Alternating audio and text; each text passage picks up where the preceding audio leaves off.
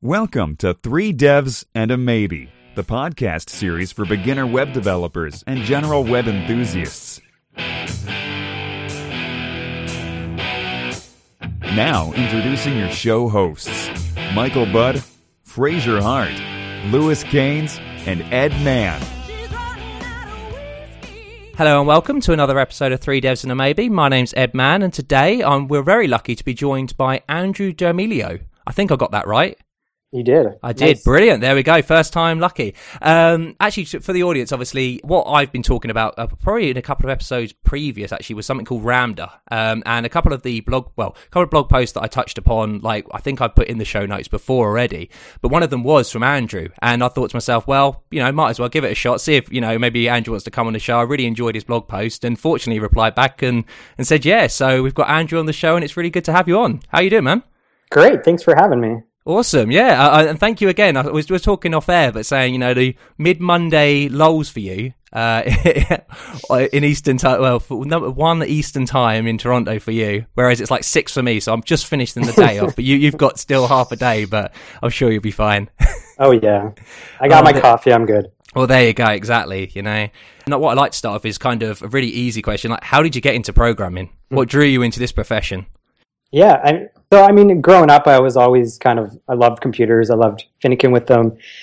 And I knew pretty early on that, I would have a career in them. So, after high school, I knew exactly what I was going to do. I went off to study computers in college, specifically because I was eager and I didn't want to get a degree. I wanted to just learn and jump right into it. So I learned a lot of C++ and .NET while I was in college, and kind of throughout that process, I kind of became a little, not so much loving it by the end of it. So I ended up graduating college and not being terribly excited by a lot of the jobs out there. And so were they all C# jobs and things like that, very corporate?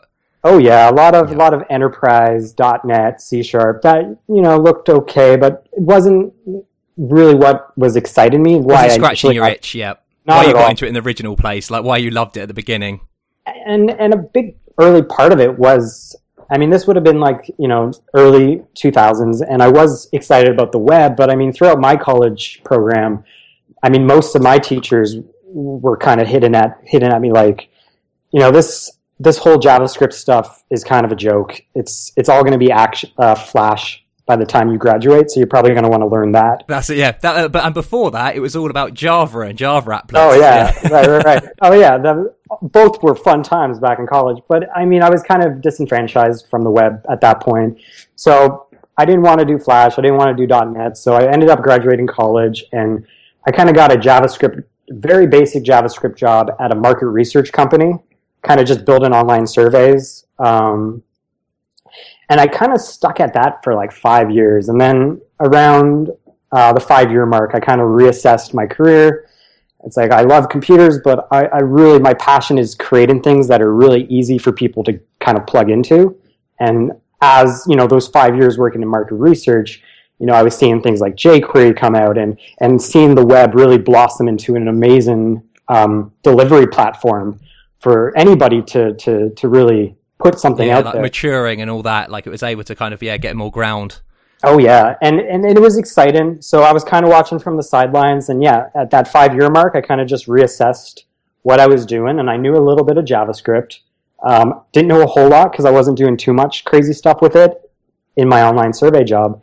But I ended up, waking up one day and kind of just quitting that job and taking some 6 months off. And I kind of just locked myself in my basement and forced myself to learn AngularJS because I saw there was a lot of job opportunities in Toronto around the time related to that. So I took a chance, and a year and a half later, I'm working at a JavaScript consulting company, Wrangle.io, out here in Toronto, and it's been a blast. That's awesome. So what resources then did you, because like in those 5 years, what type of JavaScript were you dabbling in? Was it just vanilla JavaScript? Was it like high level, like jQuery, etc., backbone stuff, or was it just little bits and bobs?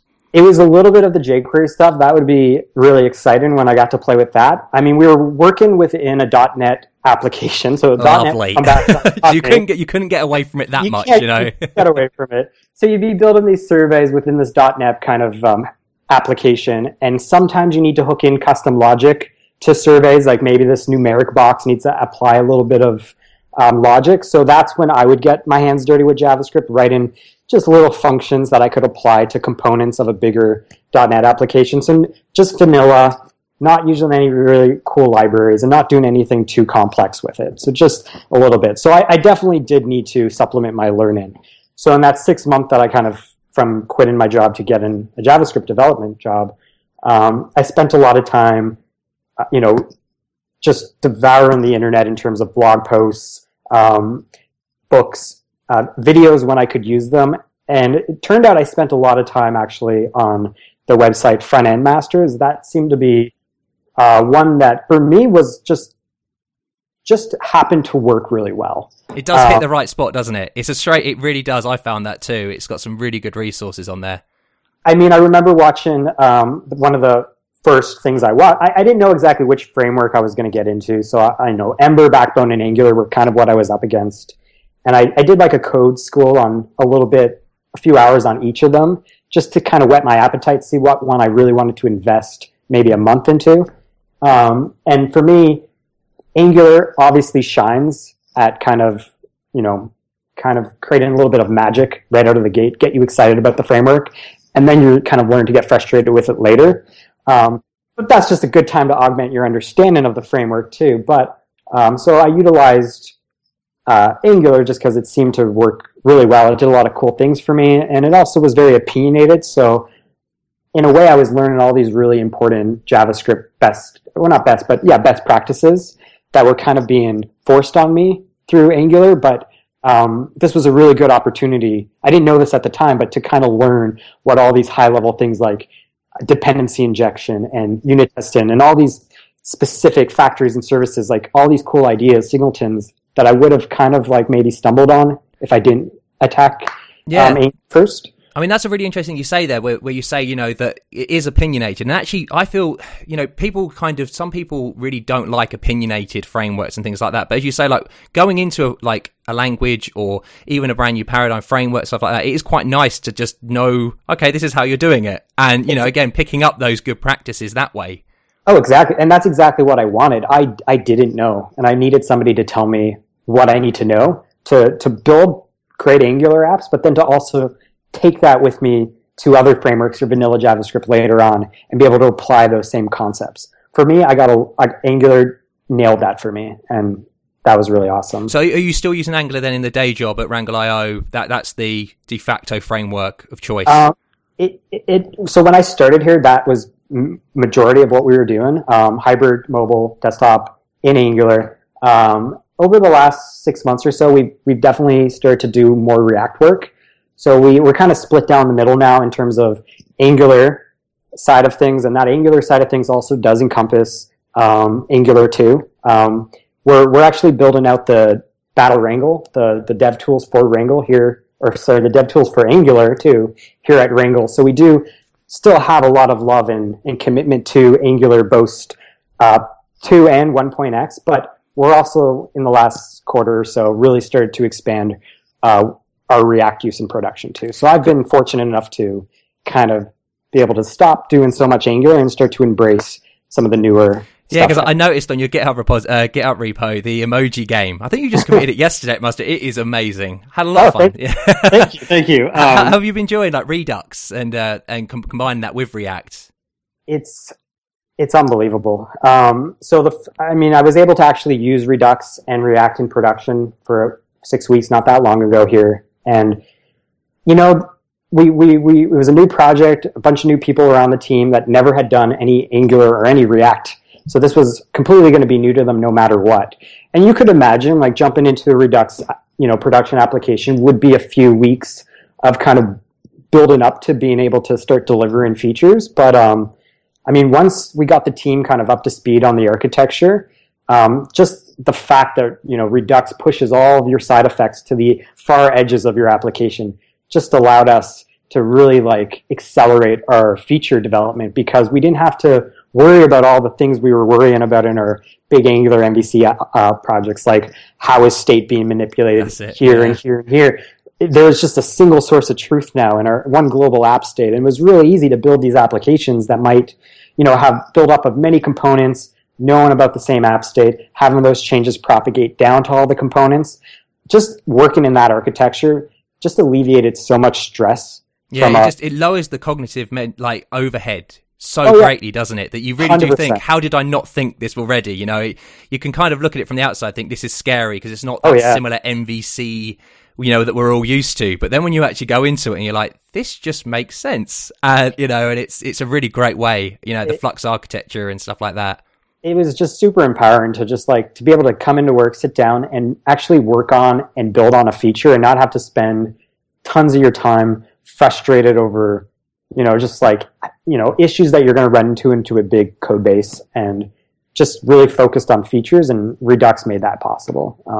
That's awesome. And with Angular, I mean, it's interesting with Angular then, because if you had quite a lot of experience, like with Angular 2, am I right in thinking that React, has it been heavy influence on Angular 2? Or yeah, I mean, you're not wrong in thinking that. And a lot of, it's not just Angular. I mean, we kind of see it from the big three frameworks right now, the Embers, the Angulars, and the Reacts. Like all of these frameworks are kind of starting to become very similar in how they do things and how they think about DOM. And it's just kind of nice. I know, again, jumping back to when I jumped into this, Backbone, Ember, and React being different choices for me, and they were all very different ways of doing things, and I would have had to be locked into one way.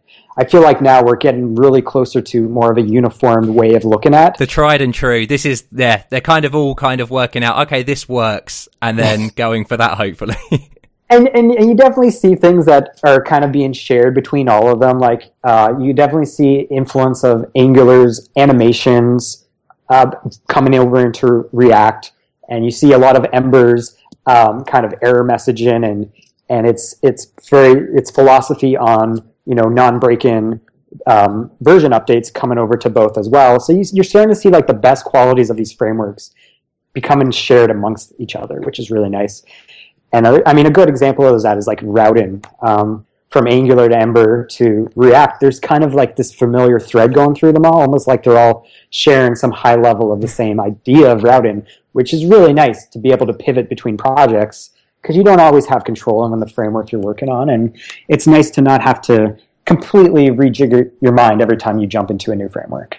No, I can imagine that. Yeah, specifically, if you're going from an Ember app to an Angular app to then a React, and it's nice, as you say, to have that familiarity that you can share across all these projects. Mm-hmm. No, absolutely. And I mean, so like with the JavaScript stuff, then, like, do you use any back-end technologies? Or is it primarily all JavaScript, even on the server? Yeah, we're a full stack JavaScript company, so we embrace it from the top to the bottom. Brilliant. That's awesome. And I suppose so then actually talking about the kind of thing I would love to like mention now is the libraries. So obviously we've got like these frameworks and things like that, but then the libraries such as Lodash and Underscore, and I'm sure that when you mentioned Backbone, one of those obviously was Underscore at that time, and then jQueries and all this, and now obviously now Ramda's come on the scene. And I don't think, I learned about, and I'm not sure when I don't know whether it's the same if you've been talking about front-end masters, is that I learned it from the hardcore functional awesome. front-end masters course. And that was wow, I have to look at this. This is mind-blowingly awesome. The whole course was absolutely amazing. Shout out to Dr. Boolean. He does an amazing job really making those ideas really digestible. And that was my gateway into it too.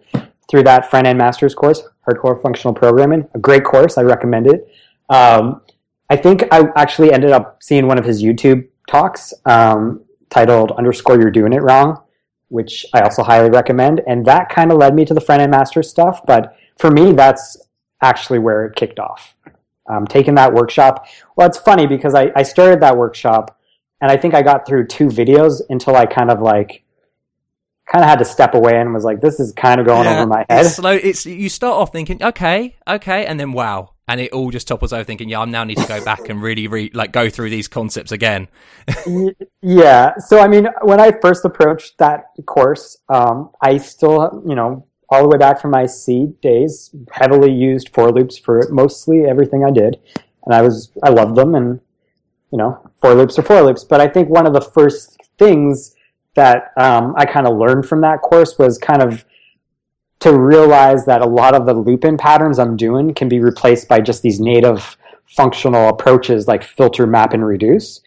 And I didn't kind of know about this at the time, and I kind of stopped the course at that point and kind of spent some time just like wrapping my mind around what a map, what a reduce, and what a filter is, and like how those act on collections. And once I kind of just like made a habit at my new job to kind of stop writing for loops and for eaches in my code, and anytime I would, to just kind of see if I could find a way to do it within a map, reducer, or filter.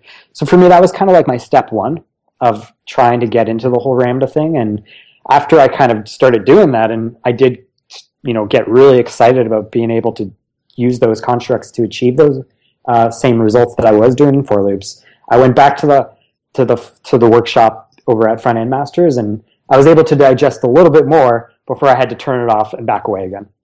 I think that it is really like the tried and true testament of that course, that like of a course like that, where it does make you really think every, kind of. I think for me as well, it was very much that you take a chunk out of it, and you need to digest for it for at least a week or so, just to kind of get your right, and I loved it. And with Ramda and things like that, they really have. I mean, that's kind of matured more as well, which is great after it. And I suppose, so were you able, once you've got into that course, were other people at your work like interested in that course, so they knew about Ramda, or did you have to introduce it?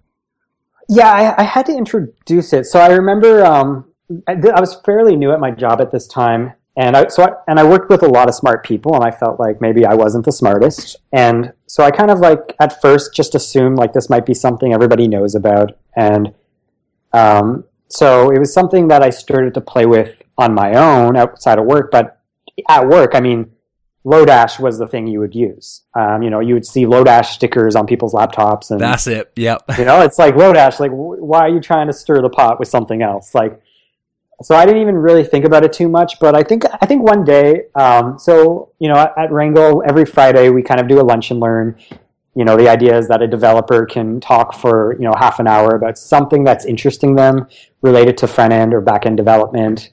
And they can present it to the company and just kind of share that information. So, we tend to encourage everybody to get involved. And I think, one of my first months at the company, my CTO, Yuri, kind of, slacked me a message being like, do you want to give a lunch and learn soon? And I'm like, sure. He's like, do you know what you'd want to talk about? And I'm like, well, I got this, like, I'm really excited about this workshop I'm doing right now.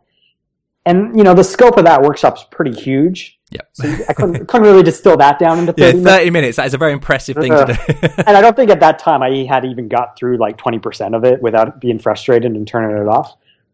So I think I was like, well, the Ramda aspect of this is kind of really nice and kind of easy to kind of section it off of what everything else he's talking about. So I kind of proposed, like, maybe I could talk about this Ramda library that I've been playing with. And, my CTO had never heard of it. So I slacked him the repo.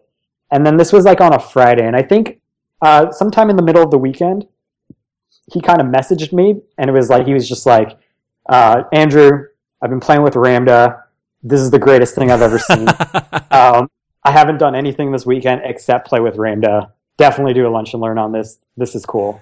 And that kind of like I might have, just due to my inexperience, I think, in the industry, I felt a little, I lacked a little bit of confidence of champion something like a new Lodash replacement, kind of a big, because then you feel that you've got the overhead of what, why is it the best? Like, you're just giving an alternative. You're not saying it's any better than Lodash. You're just giving this as an alternative. Whereas people may assume, this is someone trying to say champion a new technology onto our. And that's what I was worried about. But I mean, my CTO kind of being so excited about it kind of gave me a little bit of confidence there to be like, yeah, this might not be a good thing. Maybe this is like a library that we're going to like never use and like kind of laugh at maybe. I don't know, but it's so awesome. it seems really cool. Like, we should talk about it and at least look at it at very least at a lunch and learn, if that's a safe place. So that's kind of how it started off for me. And I kind of presented that to my company. And yeah, the takeaway from that was just like a lot of minds being blown, and people just kind of ran with it after that. And they now had something else to go to when they were starting up a new project. We even saw it included in a few projects that may have already had a Lodash in them. And then like they just wanted to, there you go. They just wanted to have a little bit of the Ramda fun at work while they were doing the Lodash thing. So we saw some weird Frankenstein mashups. But I mean, we were just exploring exciting things that were happening in the community and experimenting, because that's a big component of our job, is experimenting with what's out there. That's it, finding new things that work. And I mean, so yeah, we've spoken about how it's very similar to Lodash and Underscore. But I suppose what fundamentally then is Ramda?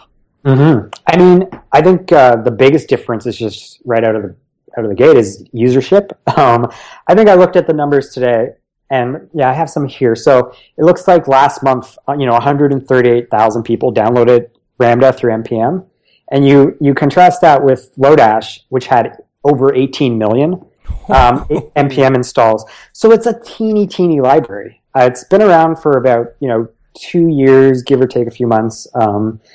All starts to blend together now, but it hasn't been out that long, and it's teeny compared to the two. So already that's going to be a pretty big, I think, barrier for a lot of people, especially people that if they're looking at the numbers, don't they, and see that voter confidence based on numbers that this is being used. Oh yeah, it's like, how could you even think about using Ramda at that point? But I mean, that's a little unfair. I mean, that's kind of like looking at through the lens of these libraries are the same thing.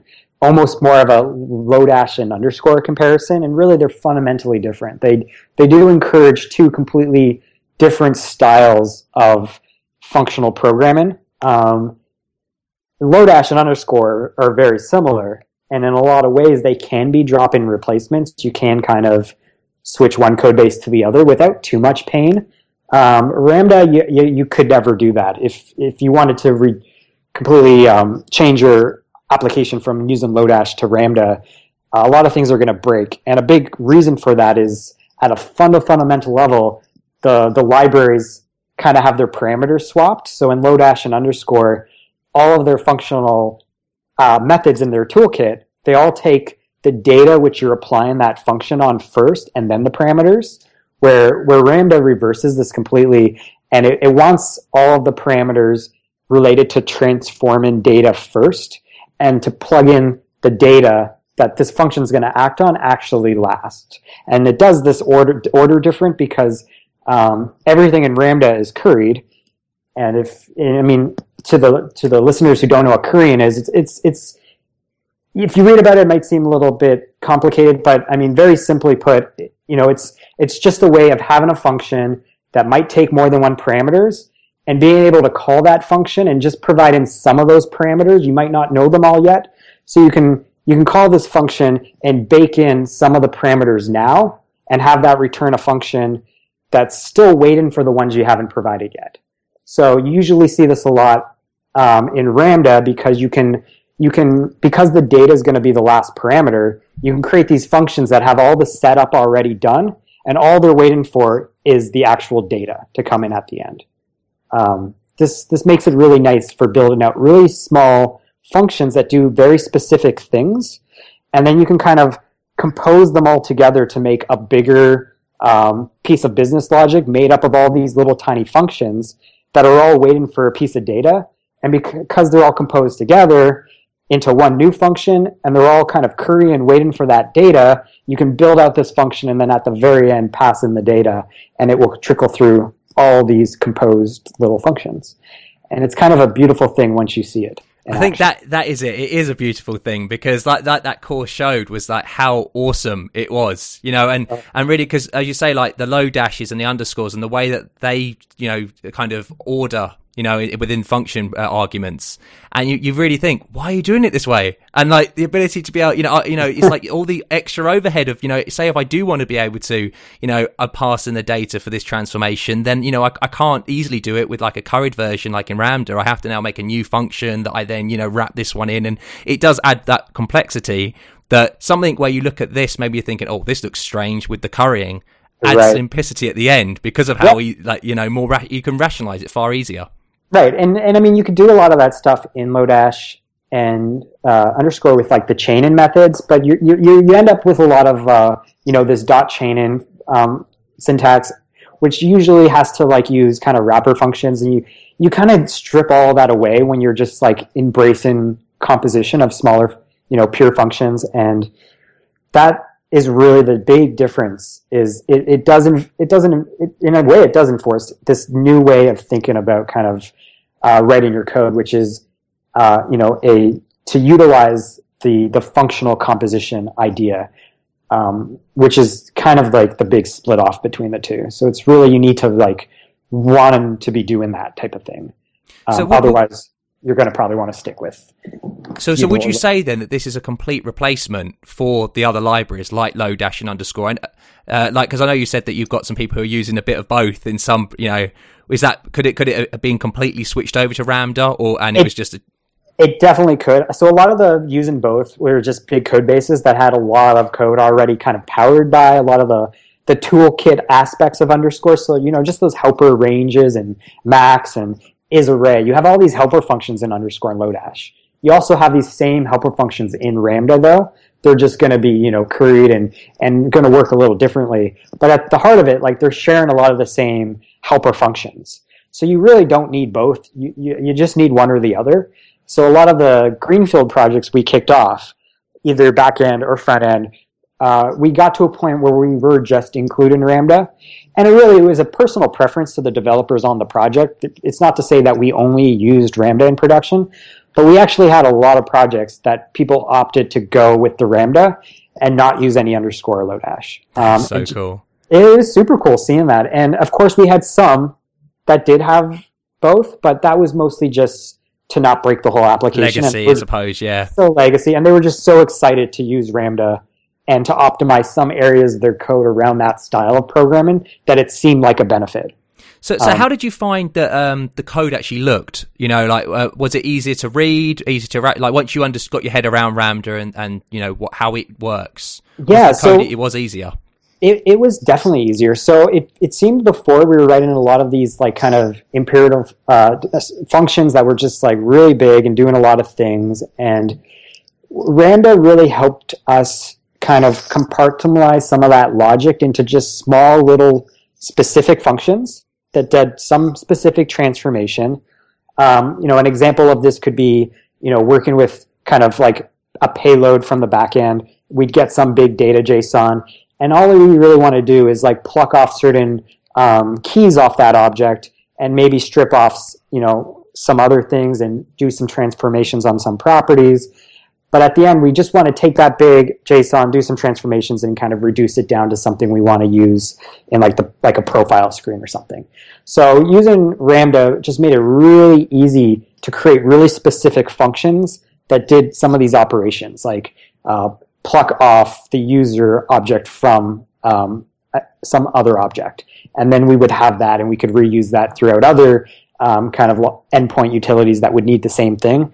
And at the end of it, we just kind of building up all these little functions that we would compose together and push kind of the payload through. And then at the other end would come the massage transform data that we need to do something with, like a D3 chart or some type of template in. So it really helped to get rid of these big kind of messy functions into small, really pure functions.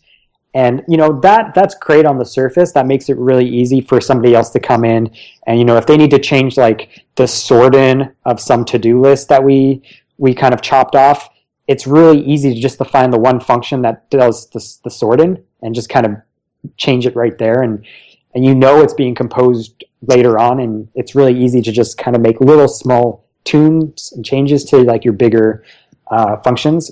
But the beautiful thing, too, is when you cut all these things out into small little pure functions, it kind of makes it laughable to unit test. That's what I was just about to ask. Yeah, how easy is this now to test? Because of these small, really understandable, easily referentially transparent, I'm assuming, functions. It must be so much easier. It's so nice. It's like night and day. When I started this job, I didn't have a lot of experience doing unit testing. It's not something I was training myself when I was trying to get up to speed with the JavaScript. So jumping into my job and, being kind of responsible for providing test coverage for my work, the fact that I was already making my programs composed out of these little parts made it really easy to just grab these little parts and test them. Since they're pure functions, data is going to come in and come out, and it's always going to come in and out the same. It's always going to come out the same way based on what I pass in.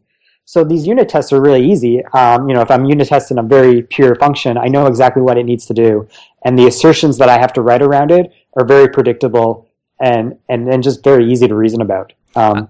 And that's one of the great things about Ramda, isn't it? That it does favor immutability, and it doesn't change your data. It will give you a new copy, which again for testing is beautiful, because you then, and also for rationalizing, someone who's using this library, you now know, okay, it's not going to do some funky thing within there. It will be giving me a new copy. Exactly. And I was just wondering, because you're saying about these small functions, how do you, because I mean, if you've been doing it in production, at scale, within a small confine, like what I've been doing, playing around with it, just in like a little workbench kind of examples, playing around. I was wondering, how do you structure such an application? Is it just very heavily modules, exporting functions that way, and that kind of thing? It's definitely evolved. So I think at the start, we kind of were seeing a bit of a spaghetti code mix of, declarative functional styles kind of being mixed in with OOP. So it was kind of like a little bit of both. It was just like you would sprinkle the Ramda some places, which was a little weird at first, but then we kind of started to get to this like, let's build all these utility functions that kind of will import this functionality so we can, reuse it, make it easy to test outside of our Angular controllers and services, kind of have a little bit of a separation there. And a lot of the time you're building like truly really reusable Ramda kind of composed functions, usually just built out of like Ramda functions. So like, for example, like, I might have like a sort by date function, which really will just be a Ramda.compose of like Ramda's sort by function, and it's the Ramda prop function. It doesn't feel like you're coding at all, does it? It doesn't feel you're providing, as you say, it's that composition of just what's there already. It's the building blocks. It's beautiful. It's like, you need to, do something to some piece of data. So you just kind of look through the Ramda library and say, what type of things could, like, here are pre-made blocks, and I'm just going to snap them together like Lego and build something that I can use with the specific data I have. And you already know they're heavily tested, the Ramda functions, so you can bet, you can really see it, be, confident on that. And as you say, you're not just reinventing the wheel all the time with, like, say something like a sort by date or something. Exactly. It's you save so much time, and then it's really easy because, like, I might be sorted by, like, a prop like due date, and like maybe the sort needs to now sort by some other item in that object. So like if somebody's got to augment that, it's really just a matter of changing one parameter that's getting pushed into the sort by date. It's really like easy to see that. It's not like you have to like look through kind of like nested if statements and make sure you're changing the same thing in two places, or you don't have any of that like kind of boilerplate code wrapping. So you kind of get away from a lot of common mistakes you get with sometimes maintaining code, which is really nice. So that's awesome. And have you found that you've used it more on the server side or the client side? Because I know it's probably more like, because we're talking about these data transformations, and I suppose you could kind of look at everything as a transformation if you really wanted. But have you found it favorable for the server or the client? Initially, we were excited about it as a front end library, and specifically for taking some type of JSON data and transforming it for something like D3. So in those cases, exactly what D3 needs. You know what you got from your backend. It's just how now can I easily do that transformation. And Ramda was like excellent for that type of task. So the big reason why we were kind of hesitant on the backend was we do a lot with promises. And initially, what that meant was we were writing our standard HTTP kind of get calls, let's get a promise, let's unwrap it, and then provide that response we got from the promise into like a Ramda machine, some bunch of composed functions.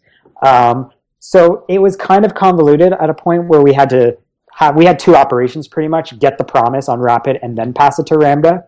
So my CTO was kind of not too excited about that. So I think like the second week of him playing with Ramda, he decided to send a pull request into the library, and he kind of got us, it's called Compose P and Yes. IP. I have to thank you then personally, because that is one of the massive sales for me. Yeah. So, I mean, like we wanted this on our back end. We were transforming our JSON data to D3 usable data. We wanted to do the same thing with our database calls transform it for an endpoint, for example. It's very similar. We have some piece of data structure that we want to transform a bit and send it through to our front-end app via our endpoint.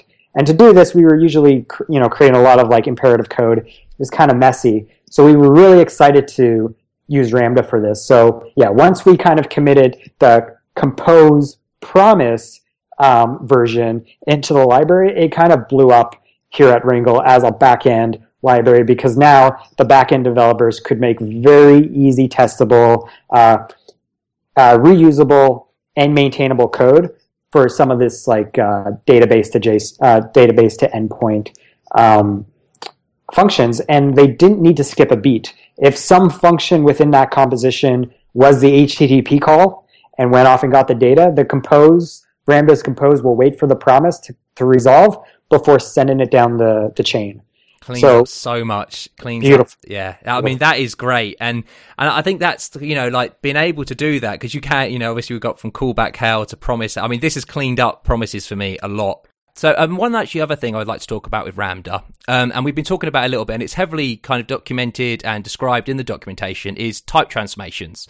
And it's actually quite funny, because I don't know if you've been feeling the same way. What I now start doing is actually going further higher level than the function and what that's doing, and just looking at transformations of types. And I'm just wondering, is that kind of what you've been thinking? Like, how do you kind of design or think up a design, or kind of how you're going to build like certain functionality using Ramda? Is it going straight for the what calls you're going to be doing, or does it that you do go into thinking, okay, I want a type that's probably going to return that to that, then that to that, and think of this pipe as you would actually probably implement it in Ramda? So you've probably been doing this a little better than I have then. So I've been actually we've kind of been ignoring some of the type stuff that Ramda's doing, and you're right, there's a lot of cool stuff there. It seemed what was happening was right before we started to really like look into that, our Angular work was starting to utilize TypeScript, which we kind of decided to utilize the TypeScript library to handle the typing and some of that. How did that go? On a side note, how did that go? Because I've heard really good things from about TypeScript. I'm just wondering, is it good? So I can't speak on the TypeScript side of things. So on the React side of our company, we do take typing serious, which is awesome. And so for the Angular stuff, the 2 and some of the transitional Angular 1 to 2 work we do heavily use type, and people love it. So it's gotten great feedback in terms of the people actually working with it. So on the React side of things, we've started to utilize Flow as our type check-in, which I personally have played a little bit with, and I really love. So we kind of find ourselves now in an awkward position where we're kind of using Ramda less and less than we were a year ago, based on some of these newer architectures that we're using. That being, we're using more of the TypeScript library, where there's a lot of things in TypeScript that is kind of like in Ramda. So we're outside of the fundamental way of thinking about it. We've kind of lost that to TypeScript. And in the React side of things, working with like the immutable library and Flow and just like kind of native JavaScript MapReduce and filter kind of gets us a lot of the way as well. So it's kind of like, interestingly enough, the last kind of, this is a podcast on Ramda, but I'm kind of in a weird area right now where I don't even know really too well how to utilize it too much in my current stacks. Where when I was doing my Angular .x work, it was a heavy component of it. And now it seems like the things I've learned and the things we've learned doing Ramda, we might not be using Ramda's library to do it, but we're bringing You're taking the concepts. No, I think, yeah. I think that's another thing. I mean, even if it's, that's why I was sort of very interested where you're saying that you're using it in production and stuff, because what I've been able to do is really not, because it is, as you say, so different. And it's very interesting. You're talking about like the type and how you're using Flow and for like things like the React stuff and then TypeScript. And Ramda for me is kind of a way of thinking as well, and as you say, like with the things like the ES6 editions and Immutable JS, you're able to get quite a way, and it's far less overhead for someone to think. It's very much then the thinking. It's like how you're going to write that code, as opposed to, I've got this massive library here now. It's an easier selling point. Yep. But sorry, carry on. No, it does. It seems to be more used more in the back end code now in like specific utility functions and stuff like that than in my front end Redux React work. That could change as like, that develops more and more and more how we do things. But that being said, I mean, new people that join Wrangle and junior developers, a part of the training that we do provide them through is to teach them Ramda, because as you're saying, it really helps to kind of absolutely, just to really turn on some lights to some different ways of thinking about code that you may have never thought about. And for me, like this really kind of shined for me when early on in my career I wanted to learn. This is the JavaScript career, so not that long ago, but I was really interested in Clojure, ClojureScript, and because I was looking at all this stuff Dr. Boolean was doing with bringing a lot of cool Haskell and Clojure ideas and tools to JavaScript, that really excited me. And I was like, well, what are these other languages where it's coming from? And I wanted to explore them, and I wanted to learn Clojure. And I sat down a few times to try. And just like those early, like videos in the front end master hardcore functional programming workshop, I would kind of like hit a conceptual roadblock, and I kind of would just get frustrated and kind of stop and kind of go back to it a few months later and fail again. So, I mean, after spending like a few months writing Ramda and composing queried functions, something that to me only existed in Ramda, I know it's an old idea that's been around for a long time, but in terms of me using it, it's something that I only used in Ramda. So when I jumped back into Clojure, ClojureScript project kind of came down in front of me that I needed to learn to kind of work on. So I felt this would be another good time to try to learn ClojureScript and Clojure. And it seemed jumping into it this time with a bit of a Ramda background and more generally a composition and a Korean foundation. It almost felt like I was doing something I already knew how to do. And for me, that was a super amazing moment. Something I struggled with before, just walking away from it for a few months, building front end, JavaScript with Ramda, and then coming back to this thing I thought was so complicated, but now completely understanding how conceptually it's working just allowed me to now kind of actually get my hands dirty with Clojure, and that felt really rewarding. So we see it as a very valuable tool to kind of at least get people like, not maybe like gung-ho about like I was, but at least like familiar with and have an idea, like maybe do a few exercises with it, just so that they have that idea of this is a different style of programming, because you're going to see it in the other more functional languages, but you're also going to see it in a lot of these functional frameworks and libraries coming out, like Redux, which is built completely around Compose and Reducer. Absolutely. And like you're saying, like with ClojureScript and other languages like PureScript, the syntax can be quite, if you're not used to Lisp dialects or Haskell or things like that, it's quite intimidating. And it's like you're learning that, and also you're learning these new concepts which they take for granted within those languages. And something like, Ramda, where you're still able to use, kind of have an escape hatch out, and I'm like, okay, this is just JavaScript. Okay, this is just JavaScript. Yep. Wow, this is mind blowing, but it's just JavaScript still, and you can still kind of, and that's what I really enjoyed about that video series was this is still just JavaScript. There's no transpile in here. There's no magic. There's no other languages. It is just JavaScript, and we're just using these libraries. And it allows you then to, get this knowledge and get these ideas cemented before then you take the next step, as you did with like ClojureScript, and then learn that and be like, oh, okay, this is similar, and find the similarities as opposed to seeing all the differences. Definitely. And I've seen it the other way, like showing Ramda to people who've done ClojureScript and Clojure, being like, oh, this is a beautiful library. That's really cool. It's just kind of funny that you can extend your learnings into things you didn't even think that you would know just by kind of thinking a little bit differently sometimes. And one thing, so with the work that you actually did put in production, I'm just wondering, and particularly on the client side, was I was just wondering, how did it perform? Because I know that auto-currying nature and things like that. How's the code to debug and stuff like that? Is it very cryptic, or is it quite understandable with not server logs, but client logs, etc., like that coming down the pipe? Yeah, it can definitely be a little bit more awkward, and that's probably, you could hit it as a negative. Now, there's ways around that and whatnot, but for the most part, we tended to not have too many bugs in our big, massive, compositions because we're unit testing all the little parts that make it up. So we're kind of safe there. Now, of course, when you push data into this big machine you've just created, that's a pretty, you've created this function composed of a lot of other little functions. The little functions are tested, sure, but now that you're finally pushing data through this machine, the data might be not formatted correctly, something could blow up. But by kind of following this kind of pattern, you've really isolated in your code only one place where things can blow up based on the data coming in this massive function you've created composed of other functions. So sometimes I would just wrap that in a try-catch and kind of work around it like that.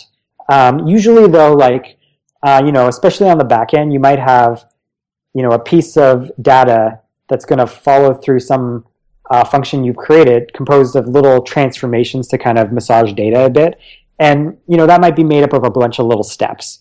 And you can console log what goes in, and you can console log what goes out, but there could be a lot of things happening in between there, and there could be weird stuff happening. You want to just make sure things are going on correctly. So I found a pretty common thing we would do, and I think this did come out of the workshop, the front-end masters workshop, but the idea of creating a helper log pure function, which really just takes data and returns data. That's it. It does a side effect of whatever and then goes back and returns it. Just goes back and returns. And that little side effect is just can be anything from a debugger to a console.log. Yep.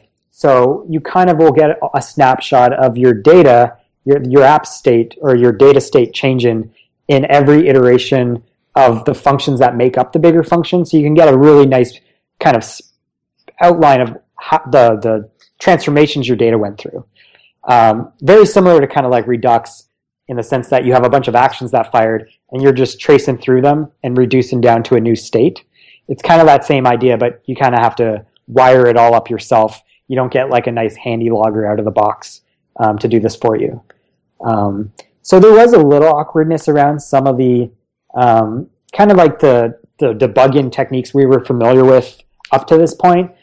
Didn't all work, so there was a little bit of awkwardness there. But for the most part, breaking up those things into small little composable functions did really help us in terms of isolating side effects and isolating where things could go wrong. So we weren't looking all over the code base for that weird error. We knew it was probably going to happen right here. That's really awesome. And one other question about Ramda is kind of, I suppose, are you using it on a day-to-day basis still then within the code bases that you've got?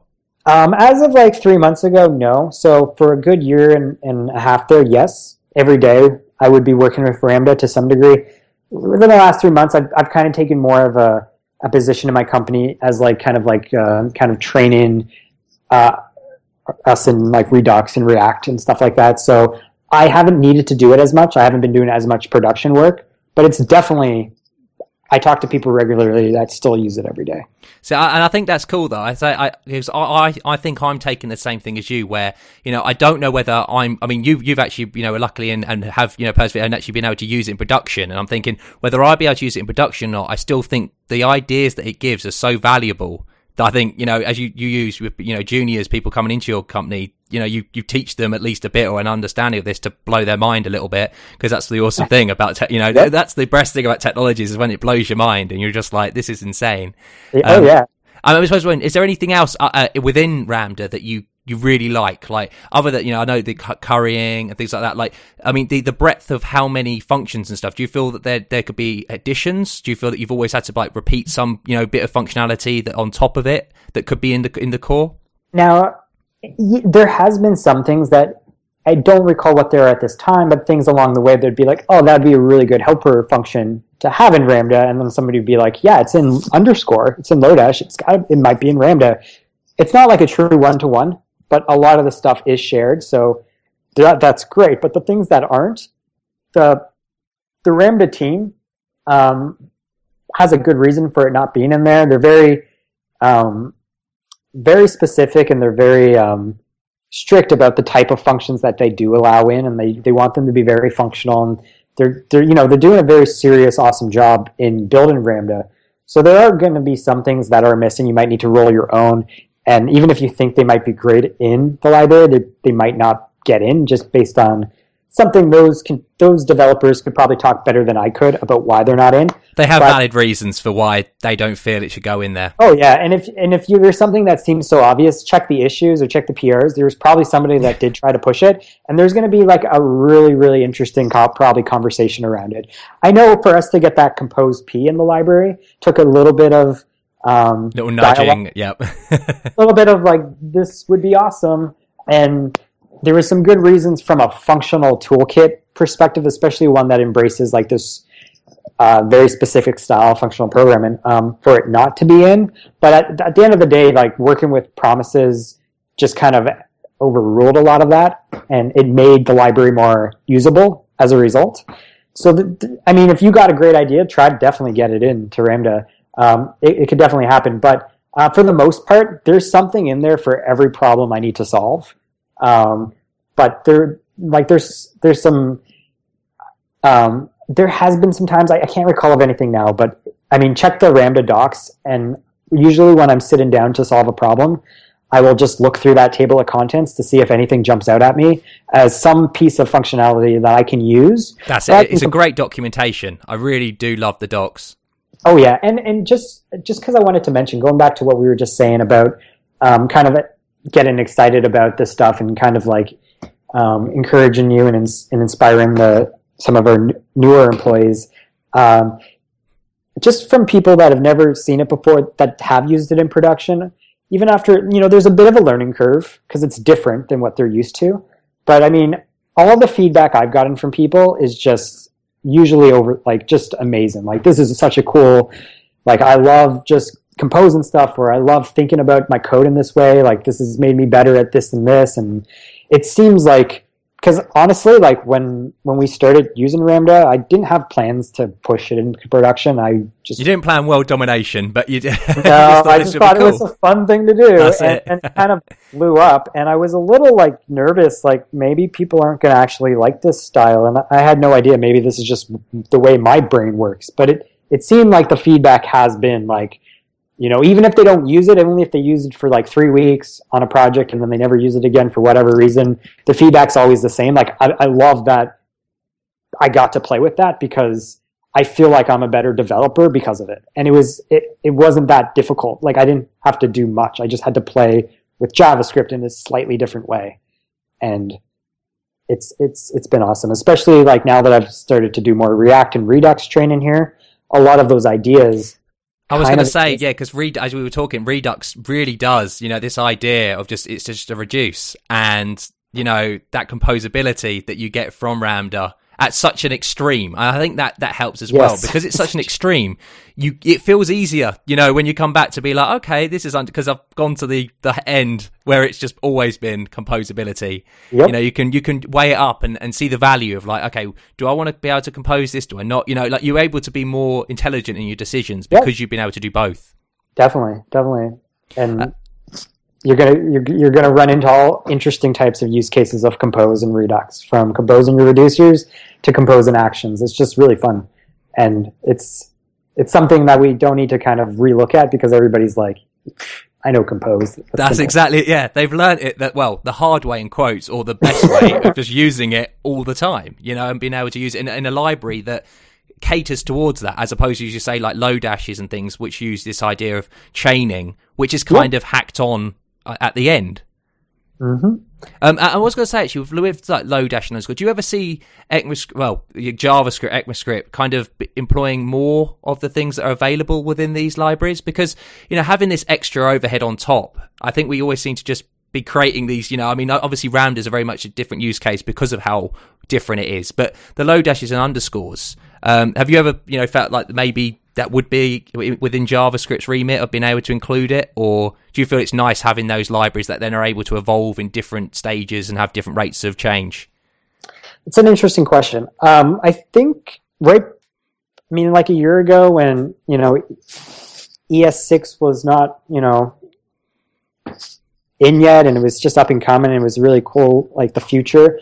I remember looking at that and seeing a lot of like the bringing over of like the class syntax to kind of sugar some of that up, and I felt like there was like a lot of like OOP concepts kind of being introduced into JavaScript. And I remember at the time I was like really getting into all these like the specific style of functional programming in JavaScript that the Fantasyland spec people. That's it. Yeah, point-free programming. Point-free programming, all the stuff that, Dr. Boolean's doing at Loop Liqueur.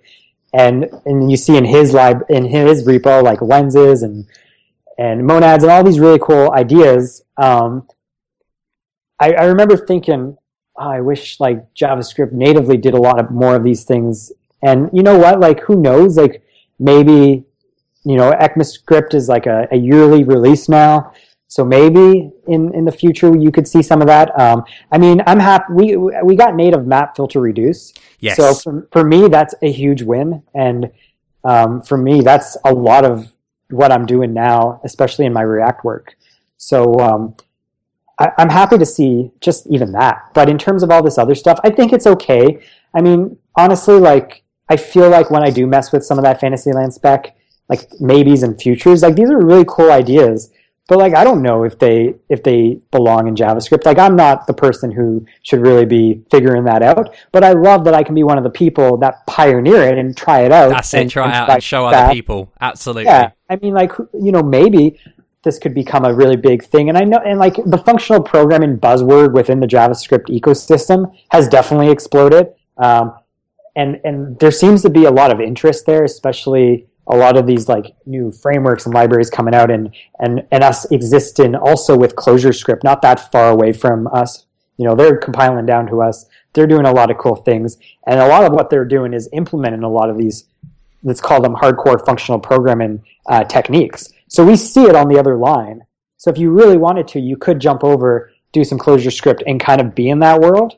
But I could see JavaScript kind of being shaped over the next few years on some of the, like, what's happening in a ClojureScript space. And I don't want to say anything that's not accurate, but I do believe Dan Amaroff was a little bit inspired by a lot of the dev tools that were happening in the ClojureScript space, and he wanted to bring some of that enjoyment and lack of frustration in their suites into JavaScript. So I think it's very likely we could see some of it trickle down as it's pioneered and used and explored more so these other Elms and ClojureScript-like languages. And then maybe the spec writers, as they play with that, will kind of... That's it, they'll find it, they'll allow it in. No, yeah. Well, that's brilliant, man. Thank you so much again for coming on the show and taking the time. Nope. And, I hope, the rest of your day goes well. And it's been a really great episode talking about Ramda and actually a lot more other things as well. I mean, it'd be great to get you on again to talk about Angular and ClojureScript and all these other cool technologies. Because I think, as you say, Ramda really chucks you in at the deep end within the JavaScript kind of functional thing. But then, exploring other languages that compile down to JavaScript, like, the ClojureScripts and TypeScripts would be a really great discussion point. Definitely. I would love to come back and talk about those things. Awesome. All right, well, audience, it's been another great episode. We'll speak to you next week. Goodbye. You've been listening to 3 Devs and a Maybe.